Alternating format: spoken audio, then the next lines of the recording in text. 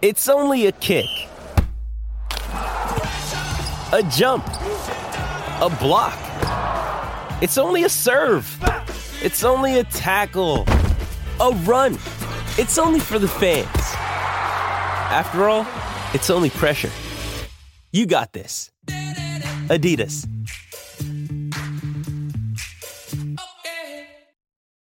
When you need mealtime inspiration, it's worth shopping Kroger, where you'll find over 30,000 mouth-watering choices that excite your inner foodie. And no matter what tasty choice you make, you'll enjoy our everyday low prices, plus extra ways to save, like digital coupons worth over $600 each week. You can also save up to $1 off per gallon at the pump with fuel points. More savings and more inspiring flavors make shopping Kroger worth it every time. Kroger, fresh for everyone. Fuel restrictions apply. Jewelry isn't a gift you give just once. It's a way to remind your loved one of a beautiful moment every time they see it. Blue Nile can help you find the gift that says how you feel and says it beautifully, with expert guidance and a wide assortment of jewelry of the highest quality at the best price. Go to BlueNile.com and experience the convenience of shopping Blue Nile, the original online jeweler since 1999. That's BlueNile.com to find the perfect jewelry gift for any occasion. BlueNile.com.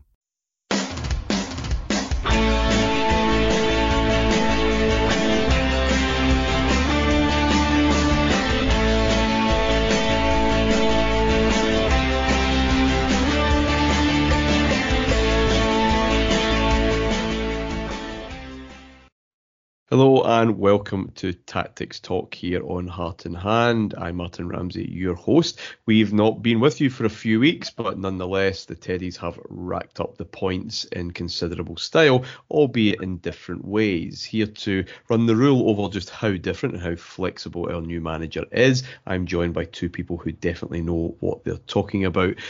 Our resident tactics expert here on Heart and Hand is Adam Thornton. Welcome, Adam, and Merry Christmas.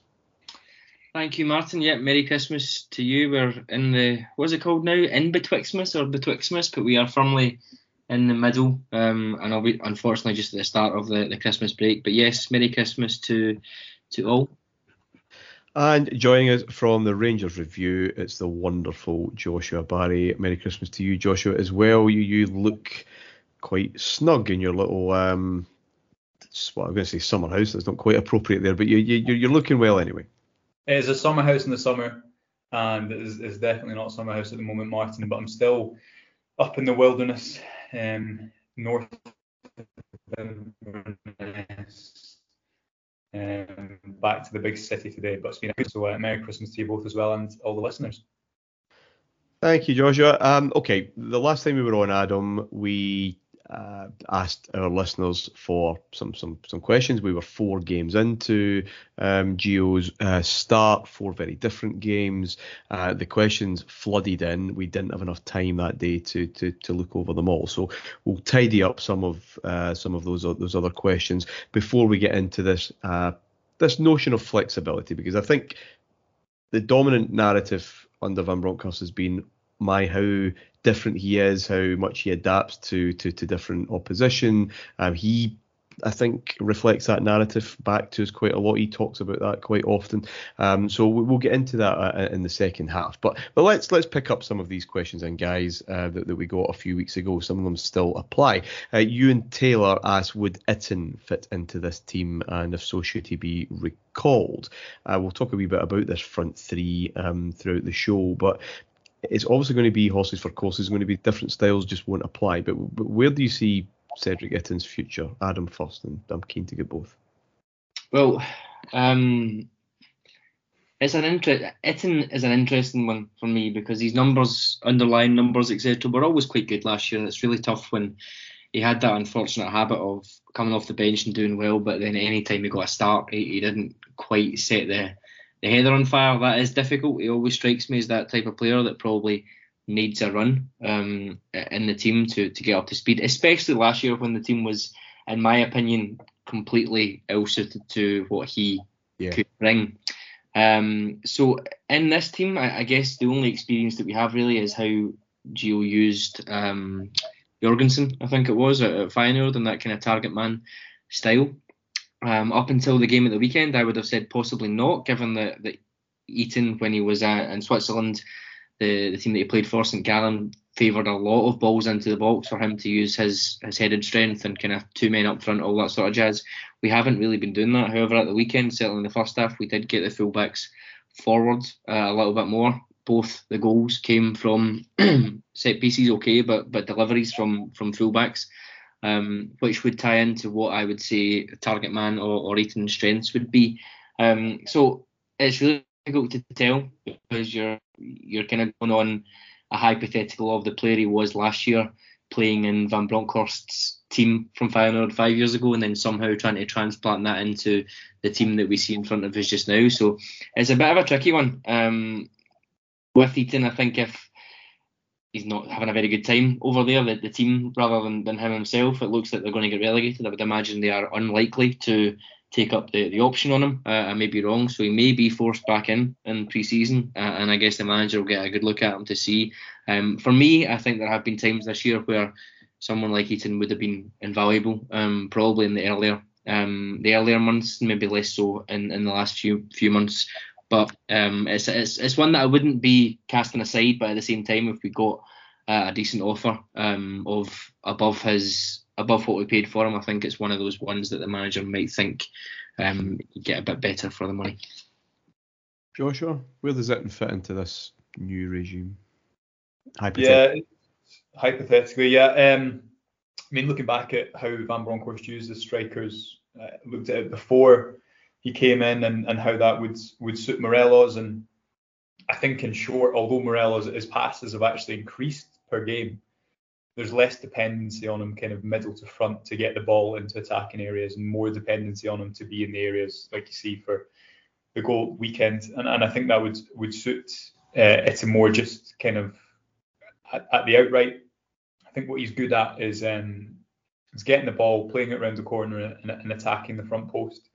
And he may well benefit from increased width higher up the pitch, a couple more runners joining him in the box. I don't think he's suited playing that lone striker role under Gerrard and then having to facilitate build-up play as much. So as you say, all hypothetical, but certainly I think the slight change in terms of occupying the box more, not requiring quite the same skill set to get the ball into that area, would suit him. Certainly at St Gallen, it seems to be that he looked better when he was as one of two.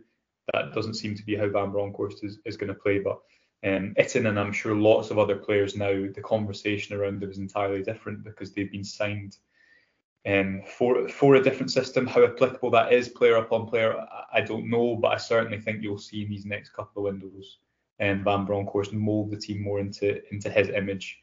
If you look at the profile of Eaton, it's not too different, I think, to someone like Jorgensen, who used the Feyenoord, but as you say, all hypothetical, and I think certainly Morelos and maybe Roof, we'll see what happens with Roof, will obviously lead the conversation on that one. I'm going to stay with this front three, guys, if I can. There are a few here: David Park, Douglas McIntosh, Ewan Christie, amongst others, who've all asked separate questions about separate players, but how they fit into the front three now as to maybe how they would have fitted in 3 months ago under Gerrard. If we are moving higher up the pitch, maybe quicker and genuine width, to coin a phrase from a Rangers dad, perhaps like me, and a wee bit different from what we had before. Where do players fit in? Because if I'm right in saying previously we would have games under Gerrard where all three would interchange, and you would find Morelos going out wide, and Roof going out wide. Perhaps not as well suited to doing that if it is going to be absolutely pinning teams back the way we have seen, especially away from home in big games. I'm thinking, where does Roof fit into this? And where does, I guess we know where Morelos fits in, but Kent is probably the only one with absolute out and out width and pace. Sakala maybe. I mean, I know this is a tactic show, but people still have to fit into the boxes. So what do we have, and what do we still need in that front three? Yeah, it is a tricky one because I think we have all combinations of players that you would find in a front three. We've got creators in that sense, like Hadji. And you can argue whether he is a creator now, but he certainly was last year. But creators in that sense, we've got pace. You mentioned Kent, Sakala and Wright are there. Wright made a big impact, I think, in the last 2 games, probably more so against St Mirren. We have that. They bring different kinds, which I think is important. I would say Wright is more similar to Kent, whereas Sakala is different again, in the sense that he could play as a 9 as well. Morelos, I've said for years, could play off the right in that position. I'm amazed that no one has tried him over there. Maybe not now, but certainly 2019 times. That to me seemed like a really sensible option to give him a go out there. Roof is different again, so there's a lot of different options there. You can argue whether there are undisputed first picks, and I think the answer outside of Kent and Morelos is probably no at this stage. But really, all we would be doing would be improving what we have there, and how realistic that is another debate for me. Are we going to get Kemar Roof is the third best forward, I think, at the club. He fits that third slot, however you want to call it. That durability, pace, age, all those sort of things go against him.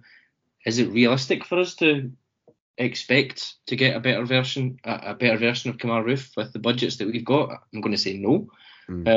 So finding someone in that right hand slot, we need someone who can create, someone who can score goals, someone who's got a bit of pace, without pulling someone out of thin air in the way that we did with say Enrico or even a Kent to that extent in terms of the loan signing. Without doing that again, it's going to be a tricky one. So I think that's the only gap for me, is more goals. I think need to come into the front 3, but it can't just be a goal scorer. It needs to be someone who offers pace, who offers decisive quality.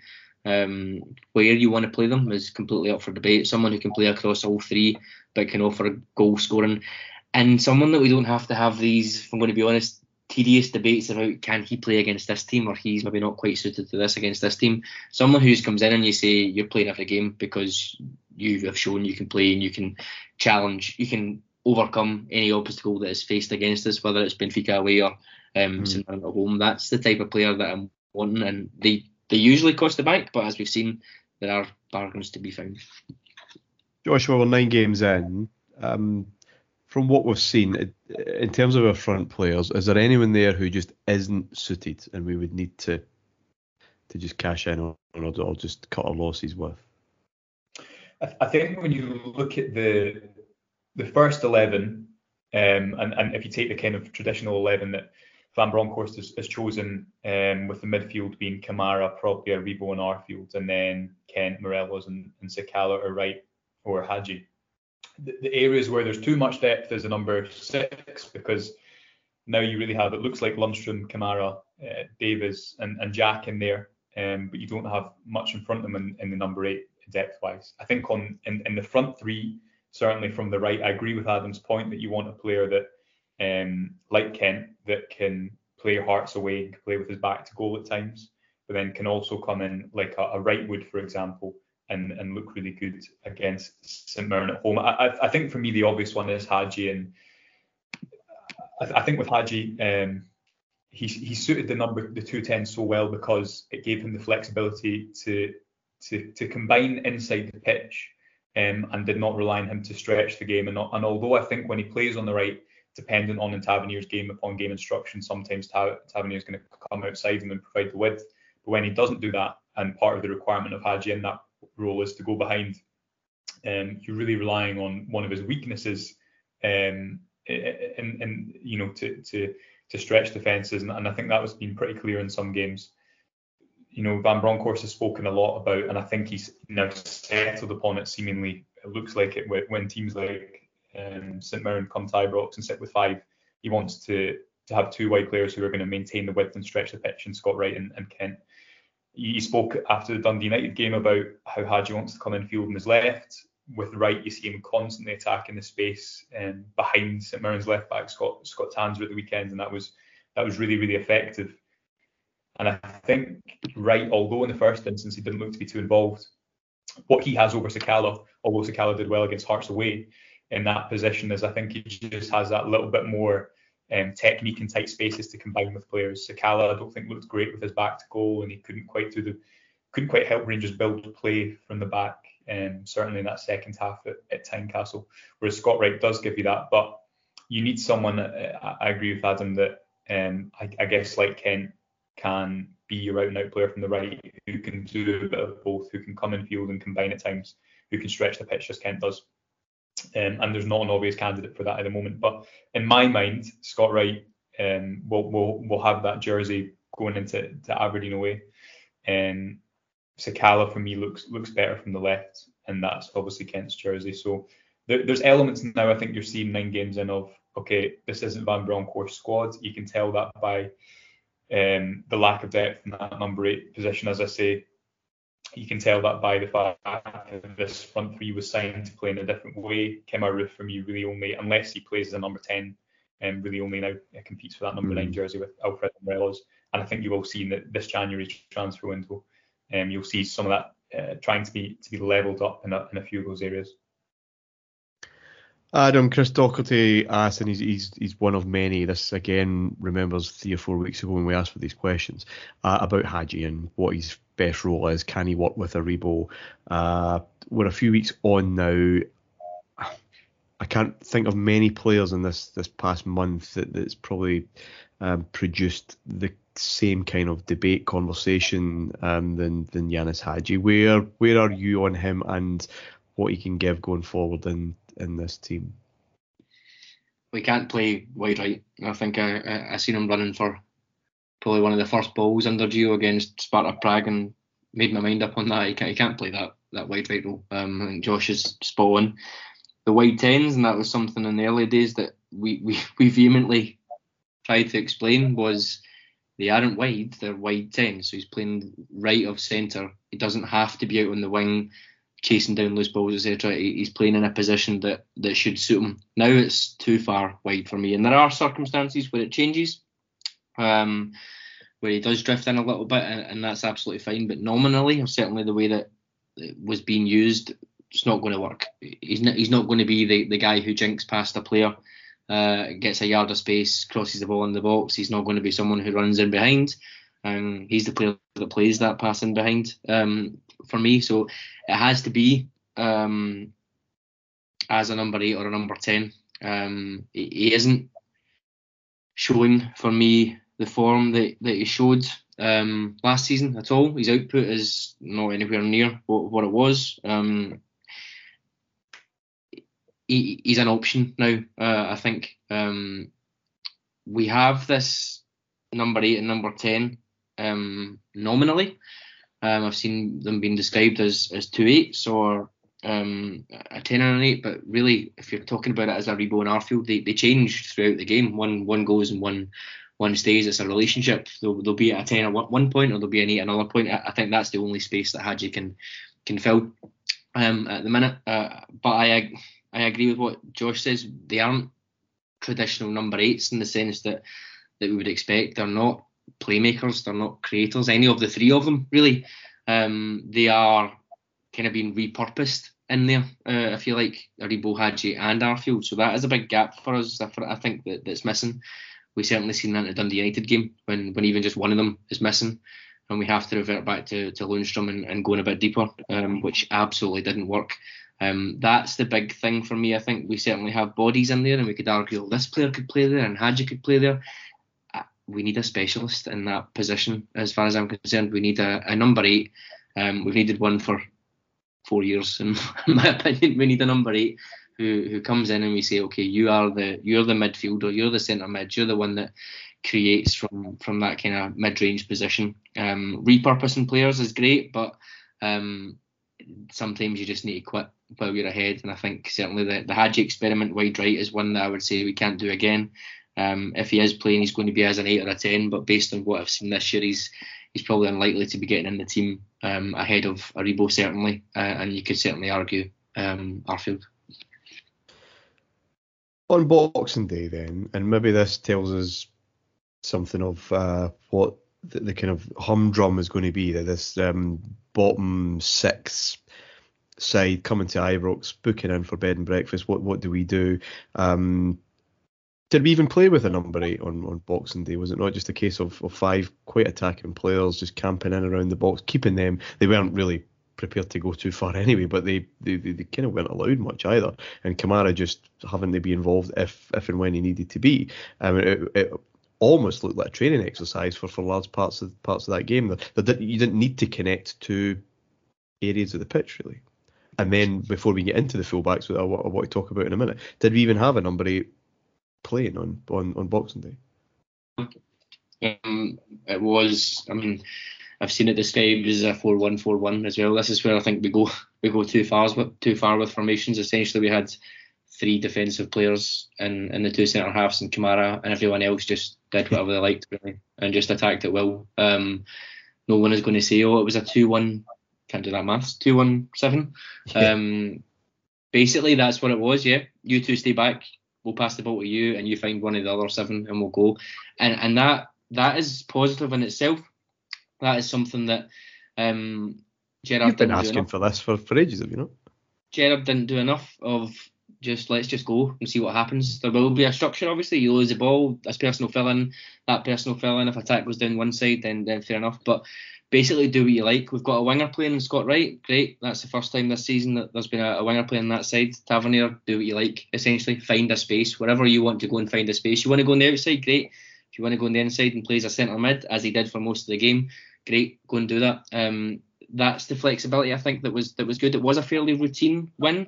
I think we probably could have scored more, not lots more. I don't think it was a 5 or a 6-0 kind of game.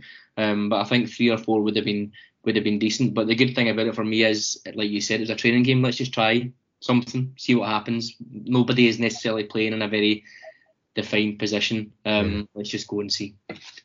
Josh, is that fair? Yeah, I mean, I think it's any system. You know, Gerrard's team had the piano players and the piano carriers, if you will. That was more emulative of Liverpool in terms of the midfielders filling in more, rotating into the fullback slots. Van Bronckhorst's team is more emulative of what you see Man City do last night. Was watching their game against Brentford with the fullbacks being more responsible for occupying the central zones and then inflicting pace in wide areas with the wingers. And I think for me, that is the biggest difference. Certainly, you've seen against St Mirren was that if a team is going to play as deep as St Mirren did, and it's an extreme training exercise, because most training exercises you'd imagine would take place in a half of the pitch, and that game took place in a third of the pitch. Yeah.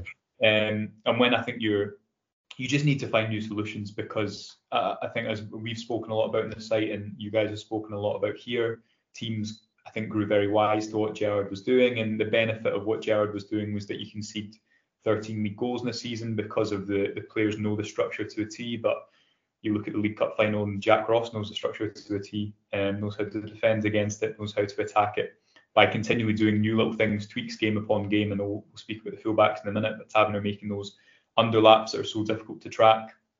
Teams have to adapt in game, and I think with the wingers playing that wide and your 2 number 8s, number 10s, whatever it is, you constantly inflict pace into the attack. If it's Tavernier and Barisic in the areas that Kent and Wright have been picking up the ball, it's just an entirely different game because you're restricted to crosses. And while Wright is still crossing the ball at points, he's committing his man continually. So that for me has been a big positive. I think you're seeing a lot more managers move towards that because of the obsession with congesting central spaces kind of all over world football.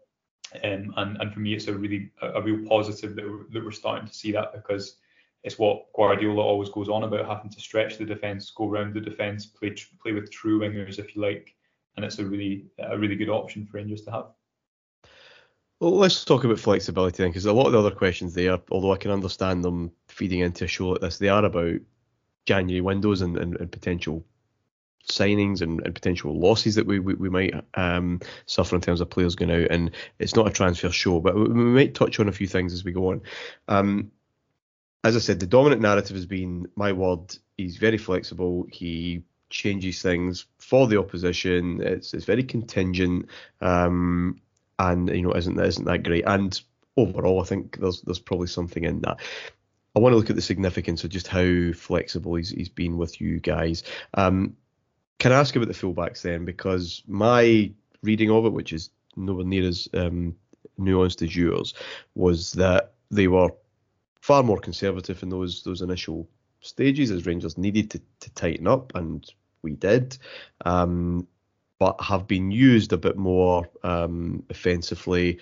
And clearly on Sunday, with this in mind, the St Mirren knowing what they're going to do, training exercise kind of game, it felt at times on Sunday like last season at its best, with the two of them so far up. Borna's cross for the second goal was genuinely top class and reminiscent of that kind of confidence, the kind of positions that he was finding himself in all the time.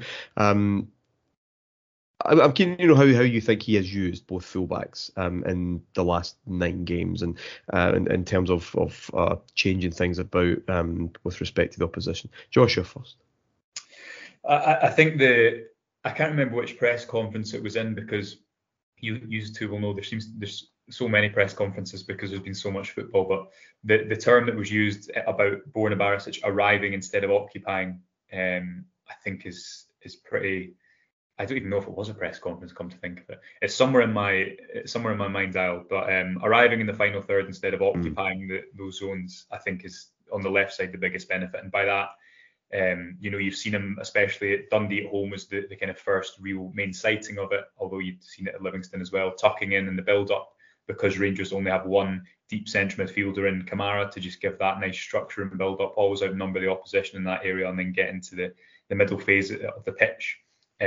Also means that Barisic remains a little bit closer to the centre backs when long balls are played, and especially with the wingers so high and the midfielders going ahead, he is playing more of the support cast. But then he can arrive, and that cross, even how he gets into that crossing position, I think when he can time his overlap so well, but he's so much more effective when he's coming onto the game. When he has to set the tempo, or if he's the one that's picking the ball up from a switch, which I know we might talk about at one point today, it's just an entirely different proposition to Kent being the one in that area, and then Barisic arriving onto the scene and playing across. So I think that's playing to his strengths. It suits him having a little bit more defensive protection in front of him. Tavernier on the other side, I think we've seen play a multitude of roles. We've seen him play more defensive against Hibs away, for example. We've seen him at times as well maintain the width of the pitch and ask Hadji to come in and occupy the half space on the right. I think that the underlapping for me was really exciting to see, because again there's the space and possession to do that, because Kamara's playing as a deep central midfielder in the same way Goldson stepped in at times, Barisic has stepped in at times. There's the ability for Tavernier to do that, and he's got the ability to do that. You look at Tavernier technically and as a creator, and he's arguably the best in the entire squad. And from those areas closer to the goal, he's going to be able to affect it. He had obviously that shot that went just wide, and he was continually playing the ball out to Scott Wright, which in turn isolated him. But he also made really intelligent movements at times just to open up that pathway to Scott Wright. And when you're trying to maximise one-on-one battles, as Van Bronckhorst is, because he speaks about it all the time, that's what you need your players to do. You need them to have the intelligence to know when to clear space, so that the progression of the ball can be done through that 1v1 battle. So for me, the fullbacks, again, it's varying what they do, so it protects their best assets. It's maximising it instead of asking them to cross the ball 20 times, maybe do it 6 times, but do it really well and do it in the right moments. And certainly in the case of Barisic, I think Tavernier had grown into the season before Van Bronckhorst arrived anyway. But in the case of Barisic, it suits him much better. And instead of the system requiring Barisic to do something that, or fulfill a role that perhaps didn't get the very best out of him this season, it's been tweaked to accommodate and allow him to arrive in the final third, assist the build-up, and I think he's looked far better within that role. So that for me has been quite a significant change structurally, in terms of them always fulfilling the kind of going in behind motion in that rotation on either wing, and it's been really, really effective. Adam, what's your thoughts? Try to pick out maybe some games here to hang on to. Obviously Sunday there was extreme. Josh has already pointed out Easter Road, which I felt really was quite solid and quite conservative in terms of the fullbacks. I don't think they they were too expansive there, and perhaps Tynecastle's been somewhere maybe in between. I thought Rangers were very explosive when they needed to be that day, but also quite contingent as well. Yeah, I'm not sure. I agree with everything Josh said in terms of going forward and in possession. I think absolutely having that flexibility so that you're not getting the ball to Barisic on the overload and him pinging the ball in from, ironically, where he pinged it in from at the weekend. But as a kind of general rule, if you're able to mix it up a little bit more and have him more involved in the build-up or even a little bit further back, then that's great. I haven't particularly noticed a huge difference in terms of Tavernier. Again, like Josh said, trying to put him in a box of saying you do this every single game is not really accurate anyway. I think he approaches games differently. He's a kind of problem solver in the team, and I think we've seen that kind of carry on. Yeah, sometimes he is a little bit further back, but I don't think it's noticeably so. I think he's always been involved in the build-up. He's always had the ability to go inside or on the outside. So I do think that's been a big change, particularly as far as Barisic is concerned. Defensively, I'm not sure. Defensively, Martin, I've got my thoughts on this. I don't think I could really point to anything to say our defensive record is better because the fullbacks are a little bit deeper, and here's the evidence to base it on. I don't think I have any examples of in-game situations where that attack was stopped because the fullbacks were a little bit further back. So I struggle with that one a little bit, I must admit, in terms of deeper fullbacks equals better defensive record. So on that side, I haven't seen too much there. I think what we would say is that they both, or Barisic in particular, looks more switched on, or intangible wise, whether that's Van Bronckhorst getting in his head, giving him, we know he's a confidence player, whether it's something off the field mentally that he has been able to tap into. I'm not too sure on that. He certainly looks a little bit more switched on, but I've been a big advocate this season that run we were on in terms of conceding goals was a freak and was never going to happen, was never going to keep going. This run that we're now on, similarly, can be seen as a freak that is unlikely to continue. I think 2 goals conceded, and one of them was an own goal in 9 games is very, very rare. I don't think either of those things are very extreme. I think the main takeaway of it has been it's just flipped completely, and therefore it seems quite easy just to say, that's because of the fullbacks being deeper or Van Bronckhorst coming in. I still don't know yet at this stage. I think there's still not enough time. I want to come back in that because we can only talk when we're talking about, we're 9 games in. It's still a small sample size, but it's not a couple of games. It's still significant. So I want to come back on that because it is a huge shift defensively. There's no getting away from it. Joshua, you want to come back in there? Just wanted to say quickly, I think for me, just on Adam's point of what has changed defensively, the fact that the fullbacks aren't having to go 2-on-1 against the opposition when they switch play quickly, I think is another quick win for Van Bronckhorst. Again, to go back to the bad memory of Hampden before, in the game before he took charge, that was a tactic that Hibs, as other teams had used constantly against Gerrard's Rangers with obviously the midfield having to shuttle over, and again a strength I think eventually became a little bit of an Achilles heel because of how exposed it left Tavernier or Barisic when they were slightly higher up the pitch, but then obviously having to defend those spaces as well. So I just think that's worth mentioning, and I think that's something, along with Kamara sometimes coming into the back line when long balls are being played or goal kicks are being played, a really intelligent, quick change that has made a big difference and just simplified the role of the fullback somewhat, and I think that's really made a difference. The defensive record then, I would like to get your thoughts on it, because last season, like black and white, award-winning, record-breaking defensive record. But Adam, I was saying all season, because I think we're a bit overpriced for this.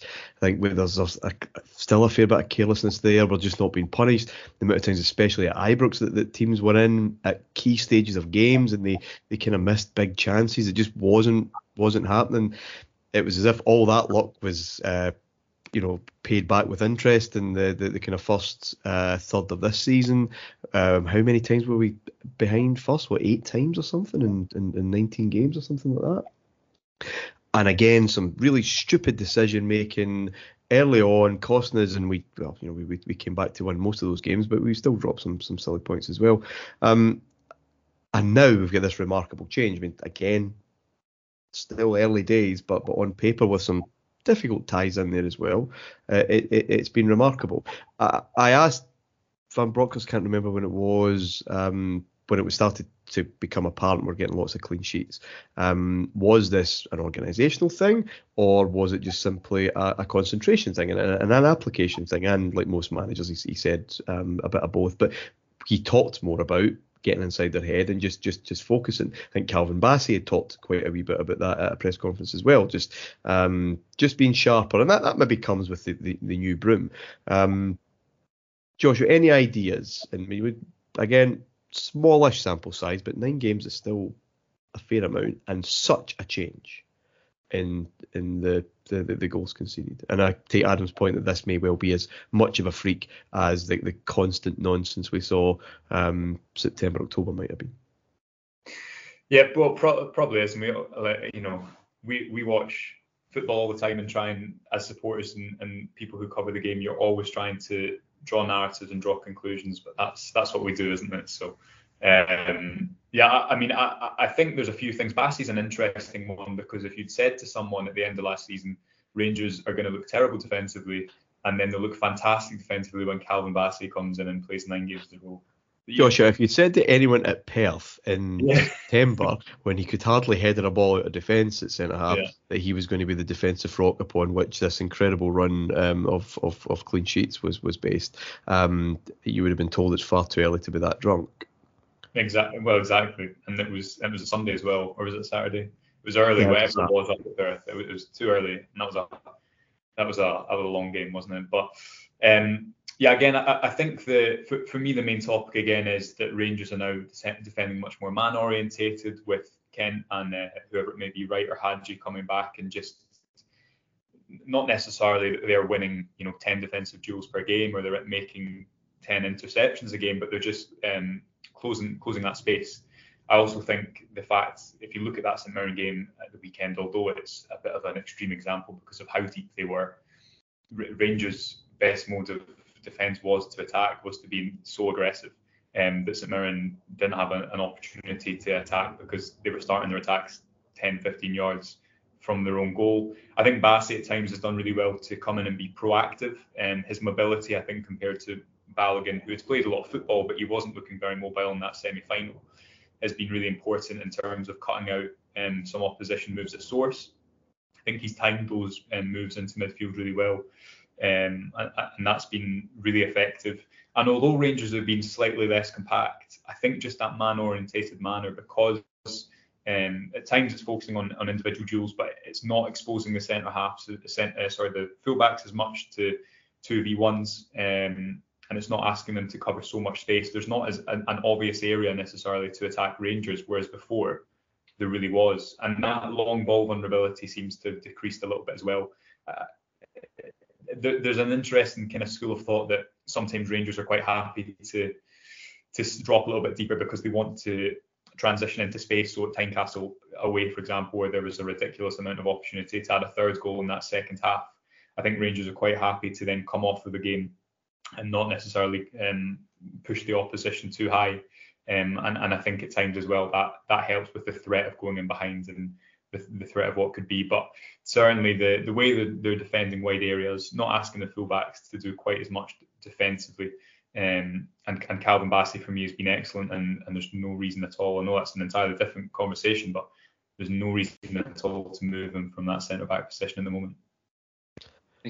For me, I think it's interesting. I would say there's probably a very big Swedish reason to move him, but we'll see how things go in that one. But yeah, I think it's funny that because no one would have predicted it. However, when you look at someone like Bassey, it's one of those things, isn't it? People always say he's like a jigsaw puzzle. He's got everything there that you would want from a modern footballer or a modern defender. It's just putting them together kind of thing.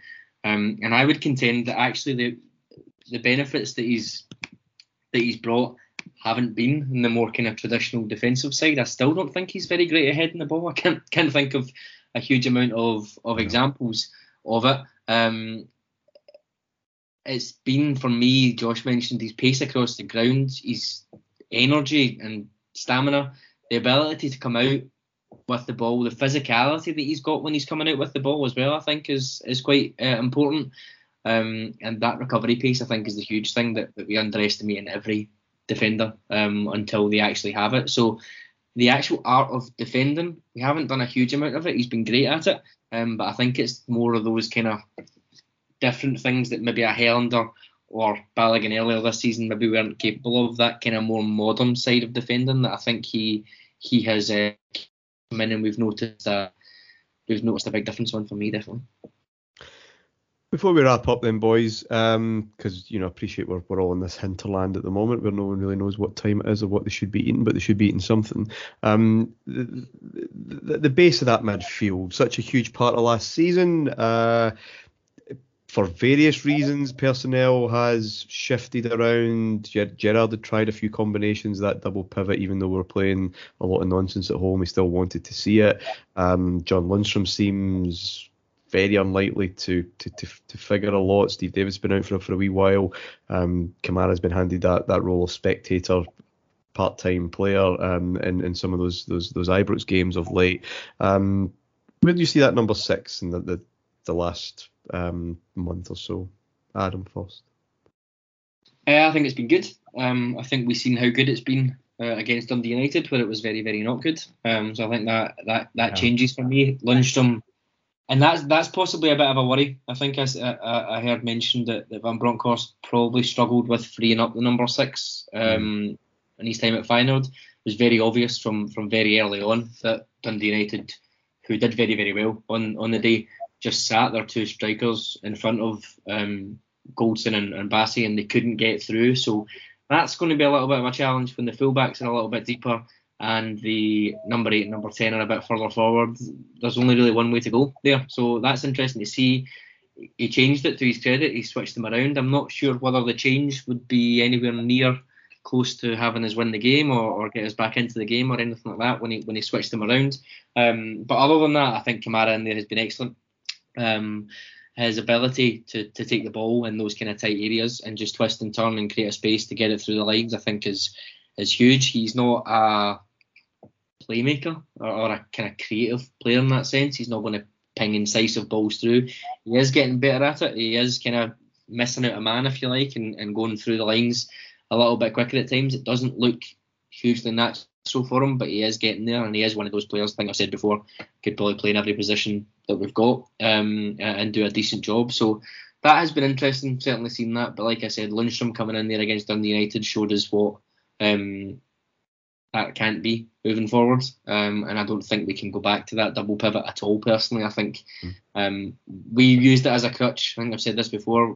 Kamara and Davis last year, because of how well they did, how well the team did in every game, we just got it programmed into our head that Kamara and Davis will play every game and that will be great. When you get into a sticky situation and you need to take the handbrake off, they aren't the guys to do that for you. But if you'd asked anyone a year ago, can you drop Kamara or Davis from the team, not a single person would say yes. And indeed, when one of them did get dropped and we lost a game, Davis, for example, against St Mirren, there's absolute howls of derision as to why one of them is being dropped. So it's a little bit catch-22 there, but I think certainly Van Bronckhorst, we've seen one deeper player and 2 more attacking players, certainly wins the day. Obviously Davis is not as young as he was, and I think most people would suggest this will probably be his last season. So whether or not we're seeing a heir in Kamara to the throne, or whether both of them will leave in the next 6 months and we have to bring someone else in again, I'm not sure. But I think certainly as far as the template for Gerrard, for Gio is concerned, it's probably quite similar to Gerrard, and that it will be a kind of number 6 playmaker that will take the ball and try and distribute it further forward. And I think Kamara has been near flawless at it. Probably for me the best player, I think, over the last 8 weeks outside of Joe Aribo. Joshua? Yeah, I mean, I remember the Livingston game, Martin, 3-1 Livingston game, and I tweeted out that, or I think I gave Kamara the man of the match in my player ratings, and it was one of these I was going to say rare, but it's not that rare because I often get slagged for my player ratings. But one of these occasions where obviously people have watched two different games. Some people thought he gave away a lot of the ball and was too risky in possession. Others thought that he was really brave, did a good job, and moved the team forwards. And I think I agree with that. I think he's been excellent over these weeks because it's the role almost gets the very best out of him because it demands so much of him. It does really rely on him in build up, but because he is so technically proficient, because Rangers can play the ball into him in pressurised areas, it's sometimes a little bit high risk, high rewards. I think the Dundee United game was, I remember at the time thinking the team in general looked tired. Goldson just 3 days earlier against St Johnstone had been, excellent coming out from the back with the ball, had stepped into midfield constantly. Obviously St Johnstone, their set up from the front, I don't think was as well structured as Dundee United, who did really, really well to just constantly block the ball into Kamara. I asked the manager about that after the game, and the two themes were, I need players higher up the pitch to be braver. That's not Scott Arfield's game. It shows a lack of depth at number 8, and is one of the issues that will have to be solved in some of these games. But he also spoke about the initial pass having to be braver from Goldson into Kamara, because there was opportunities where that could happen, but it didn't. And I agree with Lundstrom. It's a tricky one because he did have those man of the match performances. He did seem to be coming onto a game, but there's not an obvious place for him in that system because he doesn't really displace Kamara. I don't see, aside from the odd game away from home, two deep midfielders being used. That you look at Tynecastle after Van Bronckhorst had a couple of weeks and that wasn't even required then. I think the answer, if the bravery isn't there or the kind of option higher up the pitch isn't there, obviously Aribo wasn't available for the Dundee United game. He can receive the ball slightly higher up the pitch, almost in a little bit of a target phase because he's so strong with his back to goal. It requires sometimes the fullbacks coming in field a little bit. I think, as you see against Mirren Tavernier, will have the license to do that. Barisic as well in that game was playing, I guess, more traditional Barisic from the last few seasons Patterson, because the fullbacks were needed to assist because of Dundee United setup. Again, that's something that Van Bronckhorst said after the game. So I think the Dundee United game kind of caught a few factors going against Rangers in that instance. I think if you do have that 3-1 structure with Barisic tucking in, you have Goldson having a better game than he did that day, and you have a little bit of a better support structure higher up the pitch in terms of Joe Aribo starting, then it wouldn't be kind of so emphasised or pronounced how difficult Rangers found it to build through in that day. But that's certainly something to work out for. Any system has weaknesses, because we don't have two midfielders rotating into the fullback slots. That first phase might be more noticeable, but it'll be definitely something to kind of keep an eye on in the coming months. It's funny, I tweeted after the Livingston game that I didn't think Kamara had a good game at all, and I got equally the same reaction from the other platforms. So that does seem to have been a complete 50-50 on that specific performance, which I always find amusing. I completely agree. I think Lundstrom is out now, unfortunately. I did think there was the makings of someone there. I had in my head that he would be performing the role that Arfield performed last year. It just kind of made sense to me in terms of a pattern. Player coming in that's played for a defensive team, is going to be unleashed, passing stats look okay, has an engine, has a bit of physicality, can get forward. It just felt like there was a lot of similars there, and you could put him in that little right-sided centre mid box that Gerrard had, that we've been needing to fill, and we still need to fill going forward. But now that's becoming a number 10 in some phases and a number 8 in other phases, it's a no-go for me. And I don't think number 6 is going to suit him in this type of formation as well. So it's an interesting one. Whether he's now just officially an emergency centre back that comes on to protect Leeds, I'm not sure. But the wages that he's on, and I've seen some pretty wild thoughts about him. Let's not beat around the bush. I would imagine if a Championship club, if we say he's available for transfer, that Championship club is going to come and buy him, because he is a good player. You don't lose that overnight. Freeing him or anything to me is ludicrous. Free, I think that's just bizarre. There will be someone who will come in and buy him. The reason he didn't go to anyone else, I think, was the wages that he was looking for possibly was too high for being a Bosman. You could argue he might have got those wages and they might still be too high, but I would imagine there's a deal that could be done in there.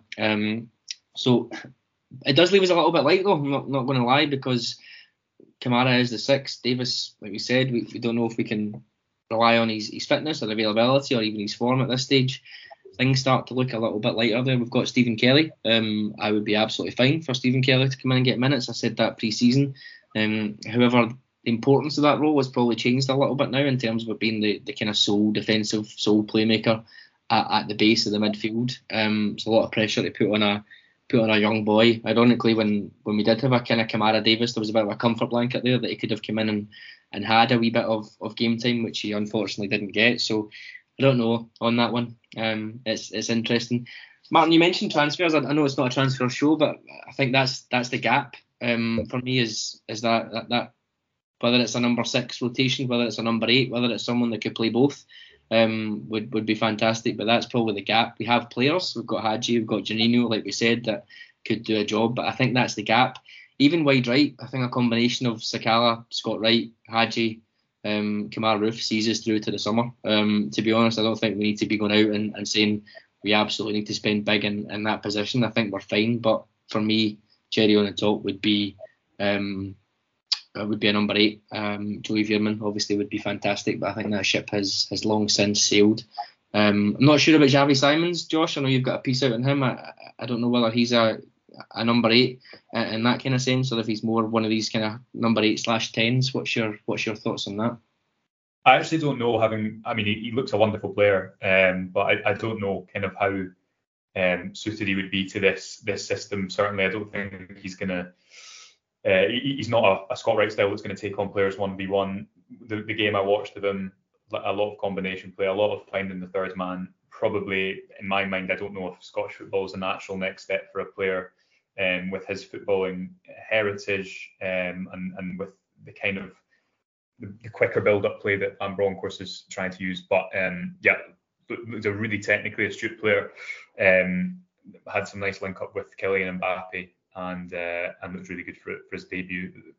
Whether that is realistic, I don't know. But as we like to do, instead of just regurgitating rumours, try and do something substantial, give you a flavour for the player at the Rangers review. And certainly a player that I really enjoyed watching, and it'll be interesting to see if anything does develop.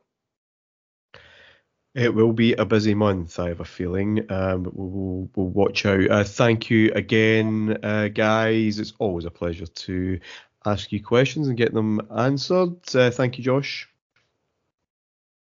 Thanks, Martin. Always a pleasure. Thank you, Adam. Thank you, and Happy New Year to the listeners when it comes. Oh, yeah. Indeed. And if you are joining us this week on Acast or whatever, and you want to get more of this on Patreon, that's where you can find us, heartandhard.com/patreon.com. We can find tactics shows, pre-match, post-match from inside the ground, history shows, unrivaled history shows, I would say, shows on European football, on English football. I know that's Josh's favourite show. Everything you can possibly think of regarding Rangers or wider football you can find on Patreon. Please go and have a look. It is cheap as chips. Thank you for listening all year. It has been a special one, 2021. Only one league defeat for the whole year, and that fabled title coming home. Let's see what 2022 has in store for us as well. Have a happy new year, listeners, and until next time, bye for now. Think you know Rangers? Then take part in the Rangers Pool's Question of the Week. Answer this week's question for the chance to win exclusive Rangers prizes, such as matchday tickets, signed merchandise, plus there's an Edmondson House package up for grabs. This week's question is, in which Scottish city was Rangers legend Derek Johnston born? Think you know the answer? Then go visit www.rangerspools.com and click on the Question of the Week banner on the homepage. Also remember, every time you play Rangers Pools, you're supporting the club and the build of new Edmondson House, all whilst being in to win some huge cash prizes. Best of luck.